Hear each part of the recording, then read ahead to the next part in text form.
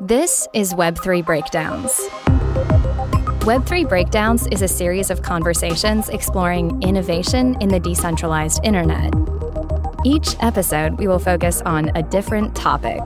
We will cover NFT projects, crypto assets, blockchain-based protocols, and businesses being built with Web3 architecture. We will talk to founders, artists, investors, and influencers to understand this emerging ecosystem. Come join us down the rabbit hole. To find more episodes, transcripts, and a library of content to continue your learning, visit joincolossus.com. All opinions expressed by hosts and podcast guests are solely their own opinions. Hosts and podcast guests may maintain positions in the securities discussed in this podcast. This podcast is for informational purposes only and should not be relied upon as a basis for investment decisions. This is Eric Golden, and my guest today is Stevie Cline. Guests on the show usually have unique backgrounds, but having gone from dairy farming to earning multiple law degrees to founding a biotech startup to a partner at Vol1 Ventures today, I think Stevie beats most of them. We started this episode with her unique backstory and the problems she saw in the venture capital world. We then talk about why the banner at Vol1 Ventures says, "Let's keep you out of jail," the regulatory and political landscape, and the potential of crypto in rural America. Please enjoy my conversation with Stevie Cline. Stevie, this is going to be a fun conversation. I can already tell. Just meeting you on Twitter, you are just one of these hard to explain, but like happiness, like a childlike wonderment of just fun, and probably how I would describe you to people. So this will be unique, but I want to start with how you go from milking cows to having 3 law degrees from Georgetown, Harvard, and Yale. I went a weird way. I'm the person that just keeps going to school because at the time I didn't know what I wanted to do. When I started college, I was like, oh, I'm going to be a veterinarian. Coming from a dairy farm, I was like, this is what I want to do. I want to milk cows. I want to treat cows. Cows are my life. Went to vet school for exactly 1 day. Fainted the first day of vet school because it turns out cauterizing skin, not for me. The smell made me pass out. I had to figure out what I wanted to do. I was like, I honestly don't know. I don't know what I want to do. I was just like, let's keep holding off on doing things until I have to actually go to work. Went to law school. I was like, it can't be that hard. I had lawyers in my family and I'm like, they're not that smart. I'm not going to have to do too much work if I do that. I then was like, oh, well, I can go be an environmental lawyer. My honors thesis to graduate with my JD was actually on the whaling industry. I was like, I'm going to fight for whales. To this day, still love whales. I volunteer at the Marine Mammal Center in San Francisco. Still a big part of my life, but you very quickly learn that there's no way to make money in environmental law unless you're sitting on a Greenpeace boat 24/7 and they're feeding you. You might break even then. So I kind of was like, oh no, I don't know what I want to do. So I had a couple clerkships. I had a bunch of jobs that I did. So I worked for White Castle, not flipping burgers. I actually worked on their legal team. I worked for Fiat, Ferrari. So I did a ton of things in that space. And I was just like, well, I think I want to do something in like the company side. So I went and I was like, I'm going to focus on tax law. Love taxes. I'm that weird person that's just like, there's a book, you can open it and there's an answer. Yes, no.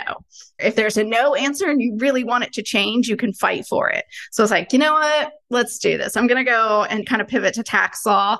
At the time, and this is still true today, there's not that many young tax lawyers. So I went to work at a really big firm in New York, and it was really funny because I was probably the youngest person in the tax practice by a good 30 years, maybe.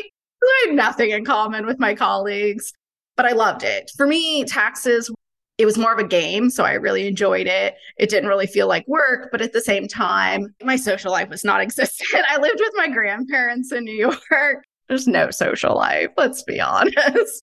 I was going to weddings and people were like, oh, this is my friend and I'm having a baby. And I was like, I'm working on this really cool case. I'm going to be in Israel for 3 months. And you're like, I have nothing. This is kind of not the point of life. I loved being a lawyer, but it had to kind of change.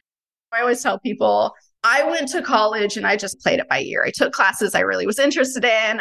My undergraduate degree was focused on genetics. I loved that kind of stuff. And it ended up coming in handy because when you don't know what you're going to do, you just keep playing it by ear.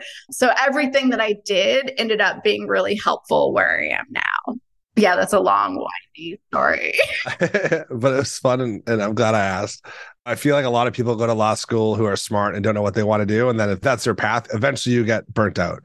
So from law school, it sounds like, although it wasn't exactly a direct path, you decided to go towards the founder side. So was it true burnout, or is it like, I actually have an idea? It was very much burnout. So I left being a lawyer, working in a firm. I went to Johns Hopkins University in Baltimore. They recruited me. They gave me this slick, fancy book that was like, find Baltimore, find you in Baltimore. And I was like, yes, I want to do this. So I went to work for Johns Hopkins, did not know much about healthcare. The minute I get there, I end up in China. So I spent most of my time not actually in Baltimore, very misleading book.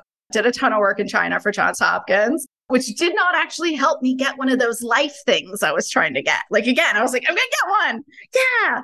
No, going to China. I'm going to learn Mandarin, one of those life things. What is a life thing? You know, where you get like a spouse and maybe have some kids, maybe buy a house, get a pet. Have more than like ketchup and tartar sauce in your fridge. I really was like, I'm going to get one of those. I'm going to buy a place in Baltimore. I'm going to get one of those, house things. I'm going to meet some fancy dude and we're going to like have this great life. No, I wound up in China. So that was not meant to be. But when I did work at Hopkins, it was really funny because so much of my life became healthcare. And pretty much the first Christmas that I worked at Hopkins, again, not a doctor, have very little medical training. I started to get everyone in my family that was like, oh my God, I got this mole. Can you look at it? And I'm like, dude, I'm not a doctor. So it became really apparent that as soon as you go to Hopkins, people are like, healthcare. So my career obviously did pivot a little bit. When I was at Hopkins, I got really close to a lot of the doctors I was working with that developed technologies that we were interested in selling or licensing. And I got really interested in the OBGYN side, the women's health side. So I left Hopkins to go work at the American College of Obstetricians and Gynecologists, which is the medical society that governs women's health. Loved my job there. I was working with a lot of companies bringing on new technologies and trying to figure out how they get into practice guidelines, how they get reimbursed, how they actually go from an idea into actually getting in your doctor's office, which is really interesting. Women's health is a little backwards. At that time, that was how I kind of was like, I have some ideas. I think I want to found something. Again, my undergraduate degree was in genetics, but again, for cows. But the interesting thing is a lot of the genes and kind of what you're looking at are really similar. So I was like, I think I want to start a genetics company. Yeah, I went into that startup space. I'm going to find the hardest thing. I'm going to find the most niche thing. I'm going to find something so weird, so hard to fund. Let's just try it. So yeah, I started a women's health company. We were trying to work on preventing pregnancy complications by identifying the genes involved. And I definitely started out, was like, this is great. This is going to be so easy. Yeah, no, it's not. So I think it's helpful because we're going to talk a lot about venture capital, the industry, financing across all of these different new verticals. But as a founder during that period, what were some of your key takeaways sitting on the other side, pitching venture capitalists? I can imagine a genetics company is not a low capital intensity company. No. Anything in biotech is expensive.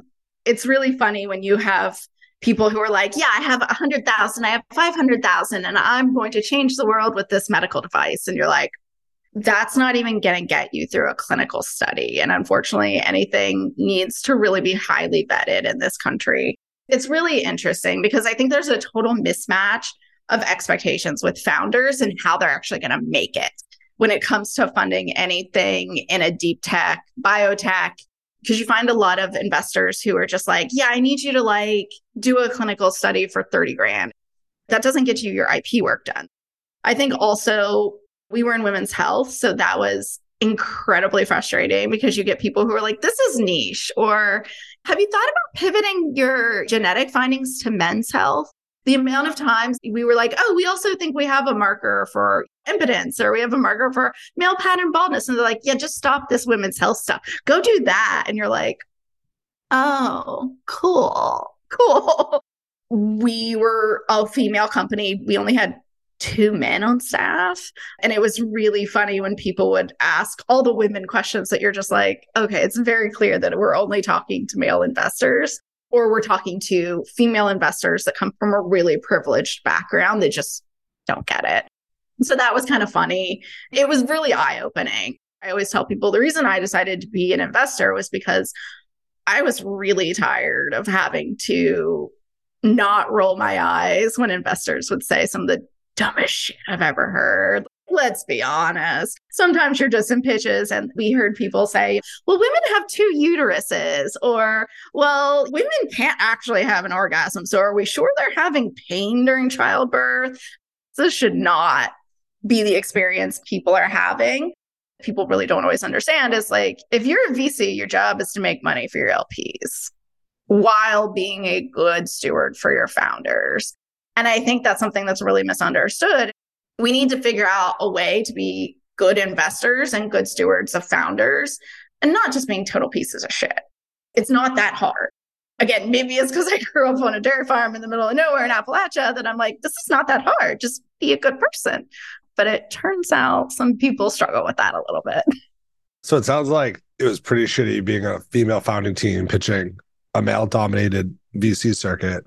Do you have positive takeaways or things that you thought about the VCs that you're like, someday I want to be like that person, or people that were helpful, that guided you in a way that were like lessons learned?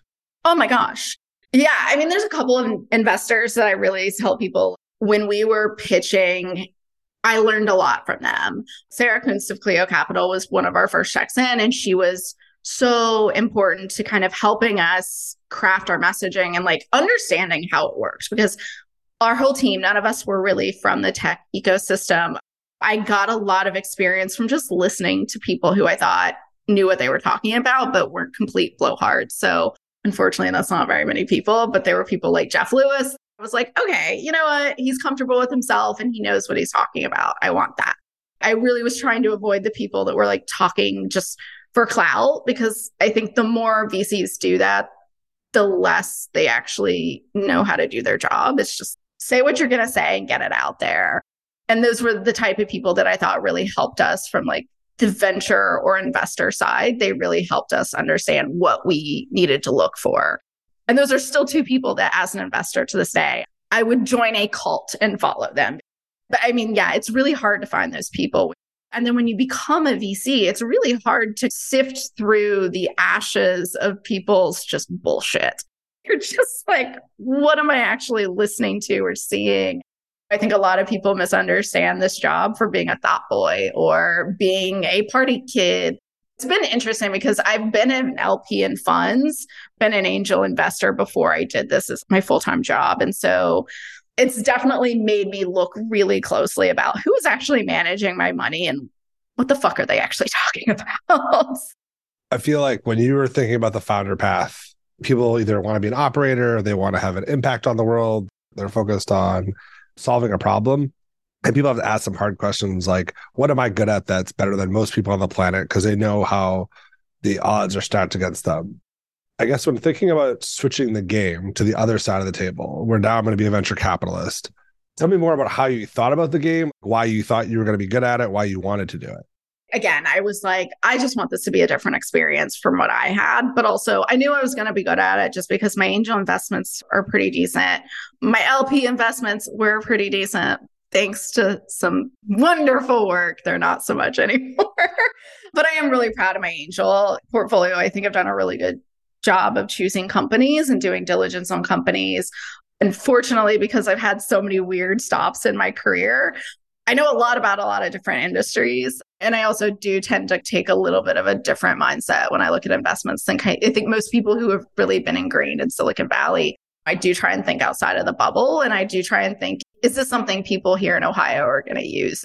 I think a lot about that with crypto and fintech. You always get people say they're building for everyone. And I'm like, you're not actually, because there's no way in hell it's going to get taken up by my Meemaw down the road who wants to go see a teller. There are certain understandings that people just don't have when they're unfortunately in a bubble for too long.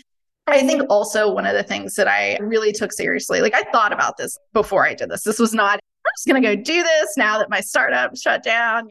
This might be the only time in my career I thought a lot about doing a job because I was like, I don't know if I want to do this full time. I don't want to be one of those people who's just asking stupid questions for no reason in a room. And there was one day I was getting a pitch for an angel investment, and I was still on the fence whether I was going to do the fund full time, and this was something I wanted to do. And I can't figure out what this founder's doing. And I just straight up asked, so what the hell are you actually doing?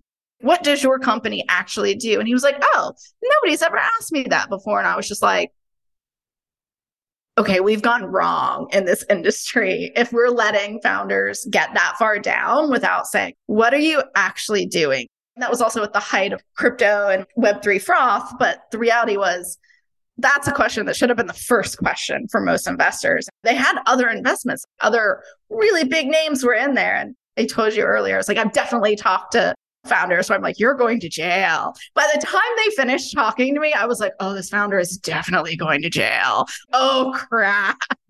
But I think that was when I was like, okay, I actually do have something to add. I have value. This is a place that I can find my place. And when I was starting my law career, I had a judge that I worked for that was so kind enough to tell me that he was just like, listen, you have to find your place so that you don't lose your personality and you don't lose what makes you you. He's like, you're funny, you have a sense of humor, but you also are like transparent and honest. He's like, if you go into any industry and they want you to change that, it's not for you. And I just kept thinking that. I don't want to be that. I think I do a pretty good job, but it's definitely something that's really important to me. It's just being myself and being true to myself when I'm having discussions and kind of working with founders. The getting out of jail comment, it came from your website. So Vol One Ventures is your firm. And there's a banner that says, let's keep you out of jail. So give me the thesis on what Vol One Ventures focuses on, what your verticals are, and where the let's keep you out of jail came from, because it's very memorable on any VC website. We really are trying to be the first check-in for anyone we're working with. We really believe that that's where we make our biggest dent for founders. And the reason for that is I really do focus on highly regulated industries. If you're in a regulated industry, it's probably somewhere I can be a value add. If you're something like SaaS, cool. I wish you the best of luck. I think you're going to be awesome, but I don't really know that I can really help move that needle. I really want to work in industries where I can help people, because one of the things I've seen from a legal perspective is you see, especially in crypto and fintech and healthcare, you spend a ton of money with your legal expenses in the first few rounds. You see startups spend half of their raise on regulatory fees, regulatory consultants, trying to keep the people legal, trying to keep their employees from doing bad things. And I really want to make sure that we as a firm can help take some of those fees down, help get them on the right regulatory pathway first. One of my biggest pet peeves is when people are like Series A and they're just learning of a regulatory constraint. You're like, that should have happened 2 years ago or more. Sometimes it's like you literally went down the wrong pathway for 5 years and you can't launch. That's hard. It's really hard to see, but it happens more times than I would like to see. So that's really important. I want to make sure that we're getting people off on the right foot from the beginning. That's why being the first check-in is really helpful. And I think also both Ian and I are former founders. So we've seen investors try and kind of push us in one direction where you're like, yeah, that's totally a good idea, knowing that it's not. And so I think one of the things that I do, it's not something I've seen a lot of investors do, but sometimes you do have to negotiate against yourself. It's kind of like, okay, short-term, long-term, what is actually going to get this company to the finish line? And if you're, as an investor, looking for a quick exit, sometimes that's not the right answer for the company long-term. And I think, especially in the crypto space, we see that a ton. We see a ton of investors that are just like, I want to make my money back quick.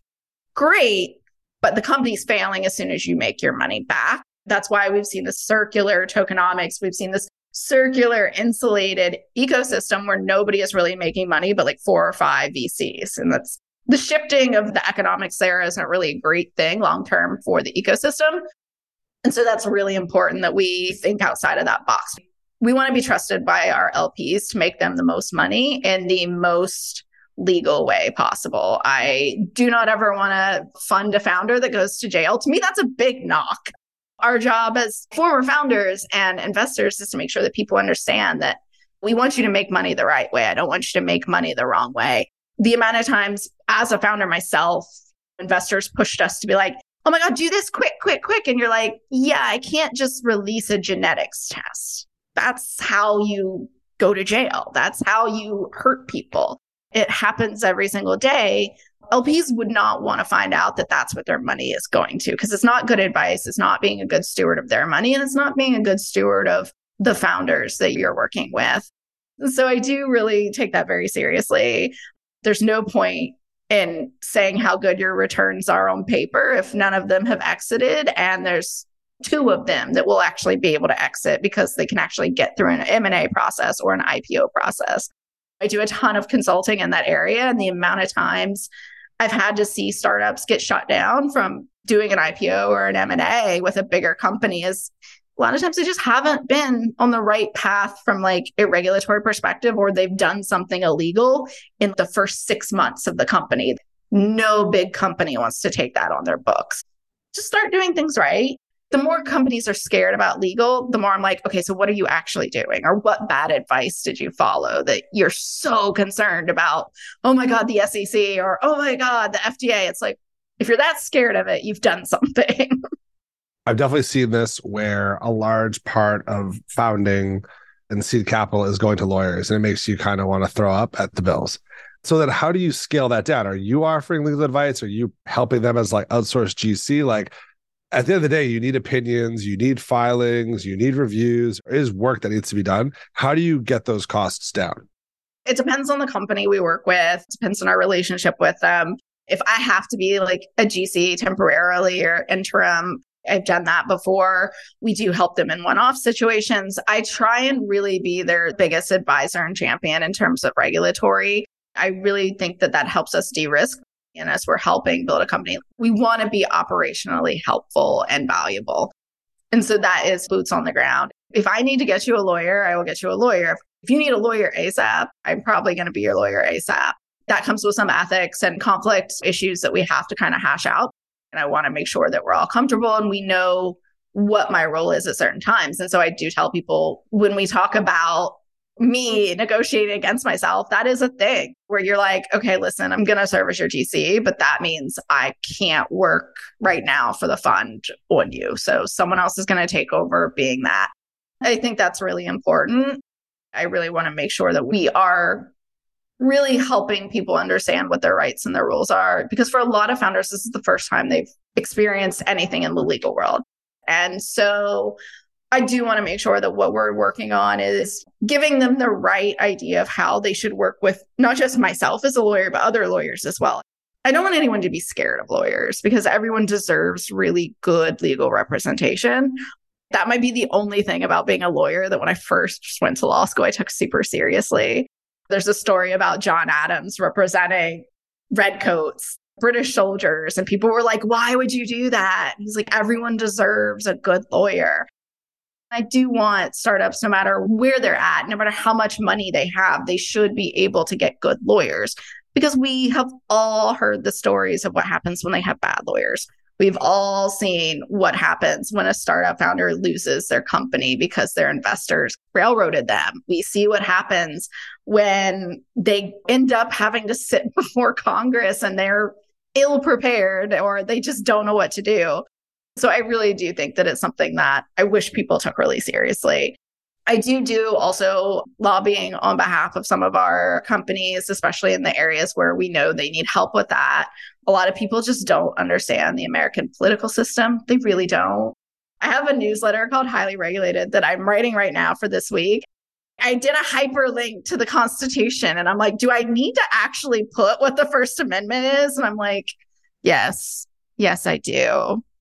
Oh dear. Like every once in a while, I just have that like assumption that people know how things work. And then I'll see another person that's like, oh my God, this crypto bill, it's going to happen. And you're like, oh, y'all did not see that How a Bill cartoon when you were younger. Like we need to bring that back. We really do need to bring that back.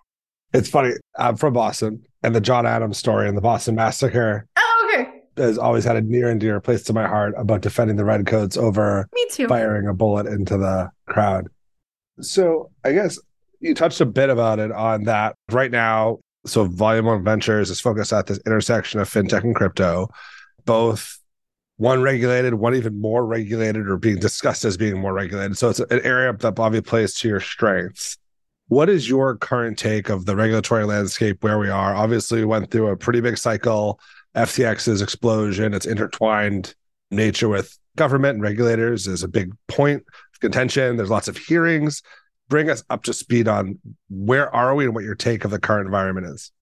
I mean, I think the thing that everyone acknowledges is it's just super confusing in terms of what cryptocurrency regulation is going to be.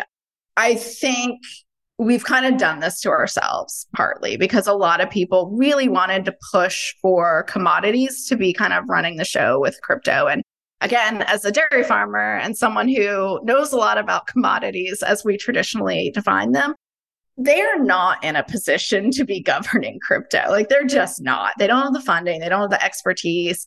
You can't tell me that someone that can't really figure out subsidies for corn and even milk, they struggle. I think if you add on crypto to that, that's going to be a hard uphill battle. And so I think the push towards that has actually just made that confusion worse. I think they were looking as a way to avoid the SEC. I get it. But I think the reality is, I firmly believe that most crypto companies or most tokens are probably securities. You can paint a pig to look like a cow as much as you want, but it's still a pig. It's still going to oink. I'm not getting any milk from that pig. It's a pig. We keep trying to make excuses and make reasons for it. But I think trying to fight that and going up against it constantly, that battle, I think, created more issues than it should have. At this point, it would have been easier for us all to have worked with the SEC from the start in like 2009. I think the 10 plus years of fighting it made everything a lot worse. It made our relationship as an industry with the SEC really antagonistic. It's allowed for a lot of mindsets to be set one way. It also has, unfortunately, allowed for companies to get off the ground and hurt people that have now set the industry back. Again, I do a ton of lobbying. The number one thing when I talk to people after FTX is they were like, yeah, you don't understand. My constituents are calling me, and politicians don't want to hear from grandmas and moms and dads that their son and daughter are now living back in their basement because they lost all their money on some cartoon token. And that was happening. And that was legit happening. They were getting calls where they're like, my kid lost all their money, or my kid even lost some of my money. And what are you doing about this? So it's impossible for people to understand the role that politicians have in this. They're not hearing it from the crypto industry. They're hearing it from their constituents. If you look at how we've presented ourselves as an industry, it's not good. It's showing your Ferraris and your Lambos and your parties with your DJs. Yes, it's great for social media. And I'm so happy that you have lots of Instagram followers now. However, people see that you might not understand later are like, so this is what you're telling me happened to Grandma Faye's money. It's not good. I think that the United States set ourselves back. We did it to ourselves. I hate to tell everyone that. I think it's interesting because on Tuesday, the EU just did a comprehensive rule that's probably going to take place, I think, in 2024 around cryptocurrency. Again, we're behind the EU, which is a hot mess. I think the too many cooks in the kitchen situation here in the United States, I think as an industry, we don't even know what we want the United States to make the rules be. If nobody's crafting the same rule and putting the same narrative forward, yeah, we really have created a mess that's not going to get fixed anytime soon. I'm sorry. A lot of people depended on like SBF and FTX to be the spokesperson for crypto in Washington. And now we can see how harmful that was. Armstrong and FTX shouldn't be in like Coinbase. They shouldn't be the only two people out there putting things forward because unfortunately, they're not the voices that are going to get through to politicians, to agencies.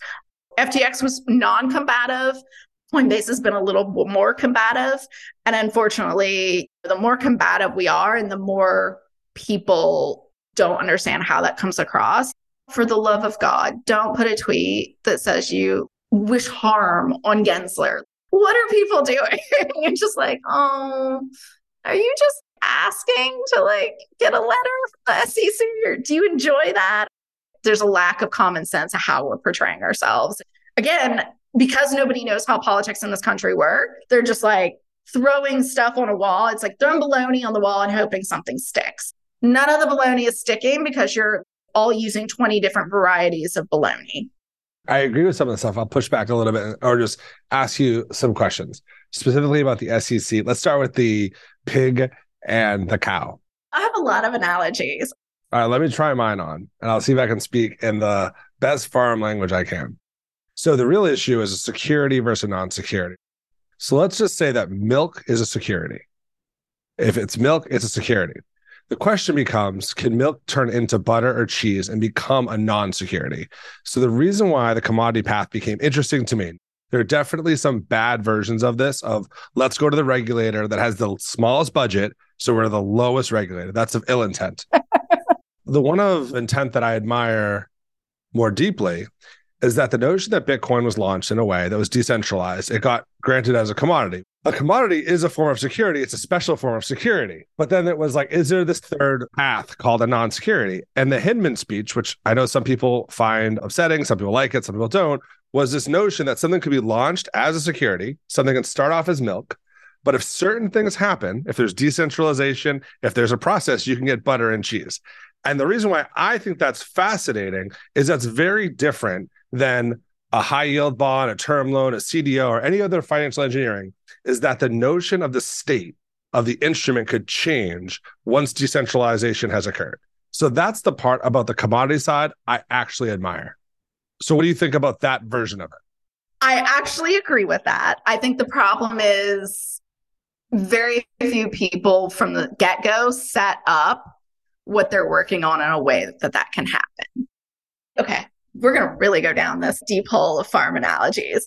To get your milk to butter, what are the procedures you're using? You got to churn butter. So what are you using to churn it? Who's making the decision in what direction to churn the butter? Because that'll determine how coarse it is, all that kind of stuff. I think the problem is nobody actually thinks about that from the get-go. That's why we try and be the first people in the door, because we want to have those discussions with people early, because I don't want them to kind of play it by ear and expect it to become butter and a commodity. Less against the founders, because I agree. The general thesis that you're stating is that if you're going to raise money, if you're going to try to build something, if there's a group of people that are known, then you're a security because I know who you are. The irony of the SEC, CFTC, of many regulators being so proud to call Bitcoin a commodity, to me, is that what you're going down a path is, you know what we really like? Anonymity, which the regulators do not like, in a version that somehow distributes without us knowing who it is because I can't go to someone, which is just a very weird signal, because the state we're in of regulation, and this is the point of why lawyers are so expensive, is that it's all gray. To your point, I like a law until I don't. Then my lawyers fight my law and write new laws. So the notion of what you're telling young people or innovators or entrepreneurs to go build is create no track record of anonymity, launch a piece of software such that nobody could ever point to you as a person, or do it outside of the United States and play the regulatory jurisdiction game of I'm in a country that won't extradite me or says this is legally okay. Yeah, it's hugely problematic. I honestly think this probably the worst thing we did was making the Bitcoin and ETH statements so early, because even they have changed since then. I think setting precedent that early when, let's be honest, not a lot of regulators actually knew what the hell they were talking about with Bitcoin and ETH at that point. I think they were trying to play the popularity contest. And unfortunately, I don't think that was really the right way to do it, but it's where we're at now.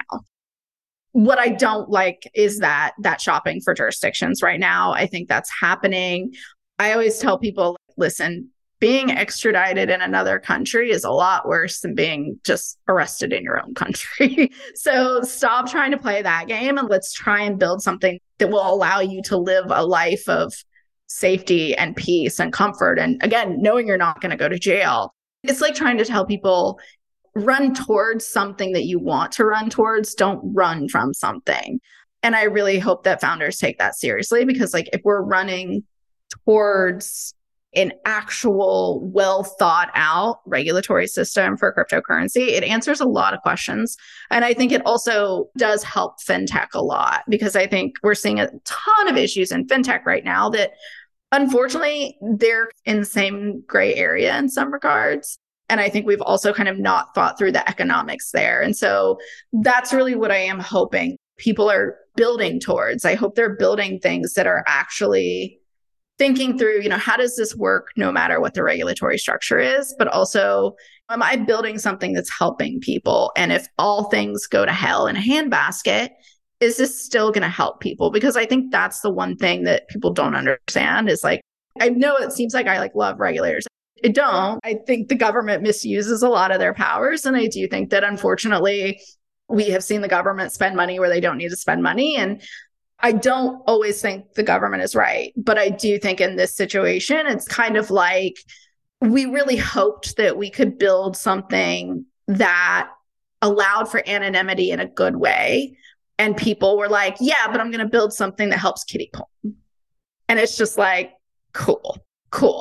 There are repercussions for us as an industry. And I think that's where, as someone who has to talk to regulators, that's where it gets really hard, because I can talk to them about a token and I can explain why we don't feel like we're a security and why we do think we're a commodity. And they'll go back to, yeah, but I heard someone said that they were using this for sex trafficking. And I'm just like, great. So we're here again. I just feel like that is a really easy, it doesn't mean that's not effective, but a very easy narrative to say that I don't like this thing. And I heard that some percentage of people use it for bad things. So I heard that it's used for money laundering. I heard it's used for terrorism. I heard it's used for sex trafficking. So to me, there's a narrative there of when I don't like something, then the government has every right to assume, this gets back to John Adams and the principles of it, which I was never an anarchist to certain, new reserve fund. But I was of the belief that people have rights and that when the government oversteps its bounds, they have a right to push back. And if the government's able to say, because bad things happen in the world, you have no freedom, that's a huge problem. I mean, we're there already. That's a bigger, philosophical problem. And unfortunately, we are there. I think a lot of people are just not aware of. Exactly.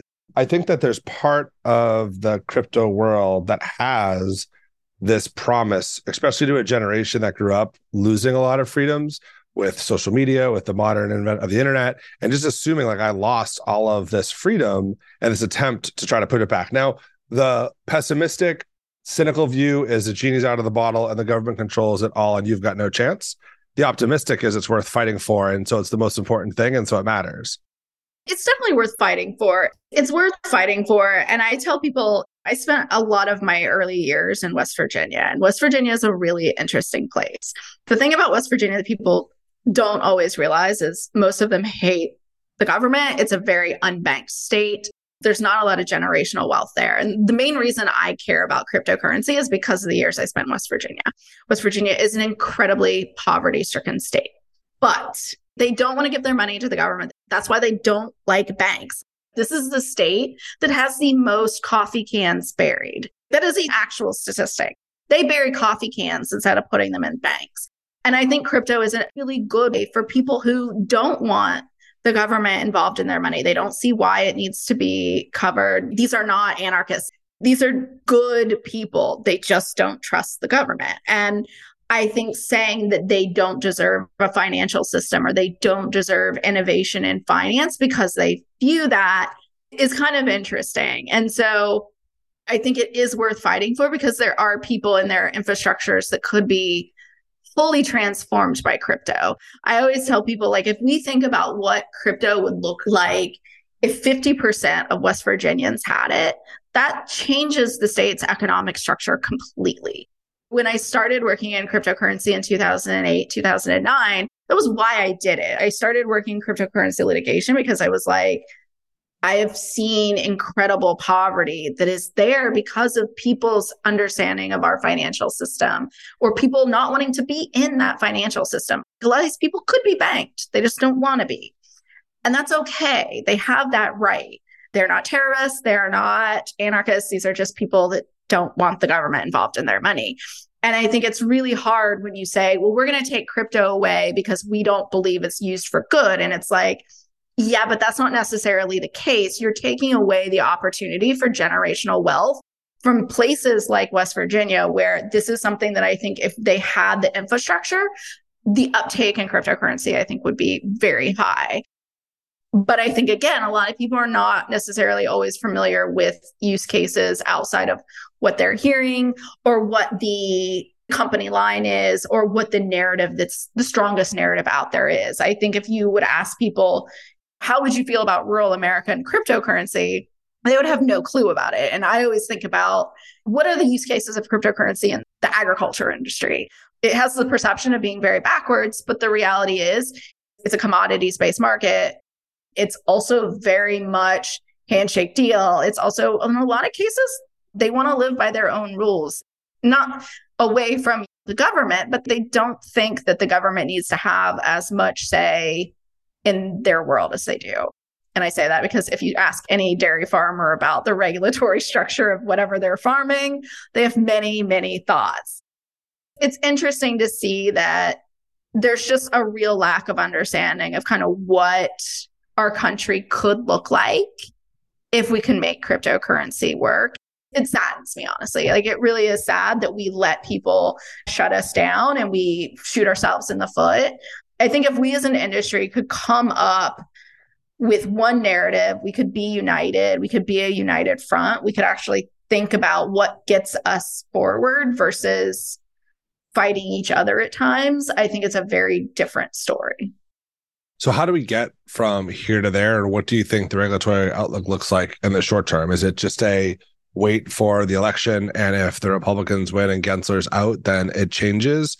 Or is there something you see happening before then? The only thing that would make something happen pre-presidential election is going to be another massive failure in the system. And that's something I do not wish that upon my worst enemy. Bank failure or crypto failure? Oh, it could be both, honestly. Unfortunately, that overlap between fintech and crypto remains pretty strong. But I think, unfortunately, that does happen. When FTX happened, I was out to dinner. And that night, I had at least 10 people call me that were on the verge of suicide. I don't wish that on anyone. That should not happen. So I do not wish that we have that failure. But I think, honestly, the reality is America continues to be behind other jurisdictions. This is where I'm hoping things like the EU's new rule start to actually light a fire under us. I think if we're the only people that don't have a comprehensive rule structure or regulatory structure, it becomes hugely problematic because the way our economics are set up as just a world, there are no borders anymore. And I think that's something that cryptocurrency has really allowed us to focus on. If we're the only people setting up unintentional borders, that just makes no sense. I know that a lot of people want to say we don't want to stifle innovation. There is, a chilling effect on innovation. I just don't think politicians and agencies care about that because in their mind, they're like, yeah, well, you've done a lot of innovation and this is where we're at. I wish that was the case because I do think we are starting to see more and more guidance. I've given my own founders guidance to be like, well, I think this is a better jurisdiction. I work a lot with Bermuda, and I think that's a structure that I think is close to the United States, but it's also one that we can work with. I don't ever want to see someone have to get extradited from Bermuda. I think that is something that we kind of are at a rock and a hard place. And I think that it's hard because as an ecosystem, we really want to think that we can use the tech mantra, move fast and break things. And here it's had the opposite effect for us. And I think that if I ever had access to a time machine, this might be the one time I would use it to go back to probably the beginning of Bitcoin to kind of create something in a very different way, because I think it could have been such a game changer. And I still think it can, but we're playing catch up. We are playing catch up, and that's just the reality of it. Yeah. And I think that living life forward, the crashes and the failures, as bad as they are, also lead to appropriate or reactions that might lead to a different ground to build on. I think that a lot of people want to build, but they want to know what they can and can't do. And yes, there's been a lot of regulation. And yes, there's a lot of things that you already have to comply with. But like this, the issue of tokenization and security law alone is such a big thing to leave open and gray I buy people's arguments like, oh, we're heavily regulated. We have to do this. You have to do that. It's all true. As long as we're connected to the banking system, there's so much you have to do if you do it the right way. And that's not easy. However, the notion of the security thing to me is probably the biggest linchpin that's not going to be the most recent Coinbase case. Proved it. And it was done very strategically and I think very intelligently by Coinbase to make the SEC say exactly how they're going to act, which is we don't have to define rules because we were granted extremely strong powers by Congress. Congress is afraid to take them away and Congress is afraid to give them more. So the current SEC is going to push that line as far as they can until something breaks. Are you familiar with the Chevron case at all? Yeah. I was just reading this. Someone was connecting this, and I don't think it does because I read a whole thing. So the Chevron case basically is that when the government gives regulator power and it's undecided over like where it should start or stop, the tie goes to the regulator. But the Supreme Court potentially overturning it, and it means that the tie doesn't go necessarily to the regulator all the time because this can be used for abuse of power. Do you think that impacts the SEC? I think it depends. I think the way the Supreme Court would put that in order would be pretty limited. If they left it open-ended in a way that the SEC could be in trouble, then we're looking at, unfortunately, Homeland Security, looking at, ATF, we're looking at DEA. That opens the floodgates for a lot of things that I don't necessarily think they would want. So I do think they'll keep it really narrow. And I think that's just a side effect, unfortunately, of just the way our powers are set up in this country. They know that if they broaden it too much, then again, unfortunately, we do have a government that really likes to push their powers. We've seen this time and time again. And it's not just the United States. Other nations do this as well. But the reality is our government is well aware of where they've overstepped some boundaries. It was brought to me by a lawyer who explained it to me over something completely different. I think it was like agriculture or environmental or something. And then I was like, can I read the case? So I just got curious and went down some silly rabbit hole that I tend to do. And the next thing you're reading, you're like, oh my God, this is interesting. The government can just kind of do what it wants and like push that pretty far. So yes, it has a chilling effect in some areas and maybe not in others. But I agree. There's usually like, I don't think this is going to be one bill. It's not going to be one case. It's not. I think it's going to be a push between people who want access to experiment, to try to own these type of instruments. And I do think that the part that makes it so hard, a regulator standpoint, which I don't envy at all, is you do have suddenly international currency. The idea of this, the digital currency or international currency had been proposed, but it was just never considered operationally feasible until Bitcoin. A basket of world currencies traded off another token. How do we keep track of it? Going back to gold and trying to reinstate stuff. Like it always seems so silly. Yeah. You're going back to gold, you're going back to the 1100s and kind of how our own currency is kind of shaped. And it's interesting because you look at kind of some of the leagues that had currencies that really were the forefathers of what we have now. And it's really interesting because I actually think the further back we go in terms of developing infrastructure, developing currency, that's actually probably where we should go as an ecosystem. Because I think when people are looking at more modern developments, the problem is what ended up happening with modern currency development was we have treasuries now. We have federal regulated treasuries. And that happened because of a lot of the mismanagement and a lot of the issues that we now see in a different variety with cryptocurrency. Our own currency in the United States and other nations had those same issues. And that's why the Fed was put into place. That's why our treasury is now a thing.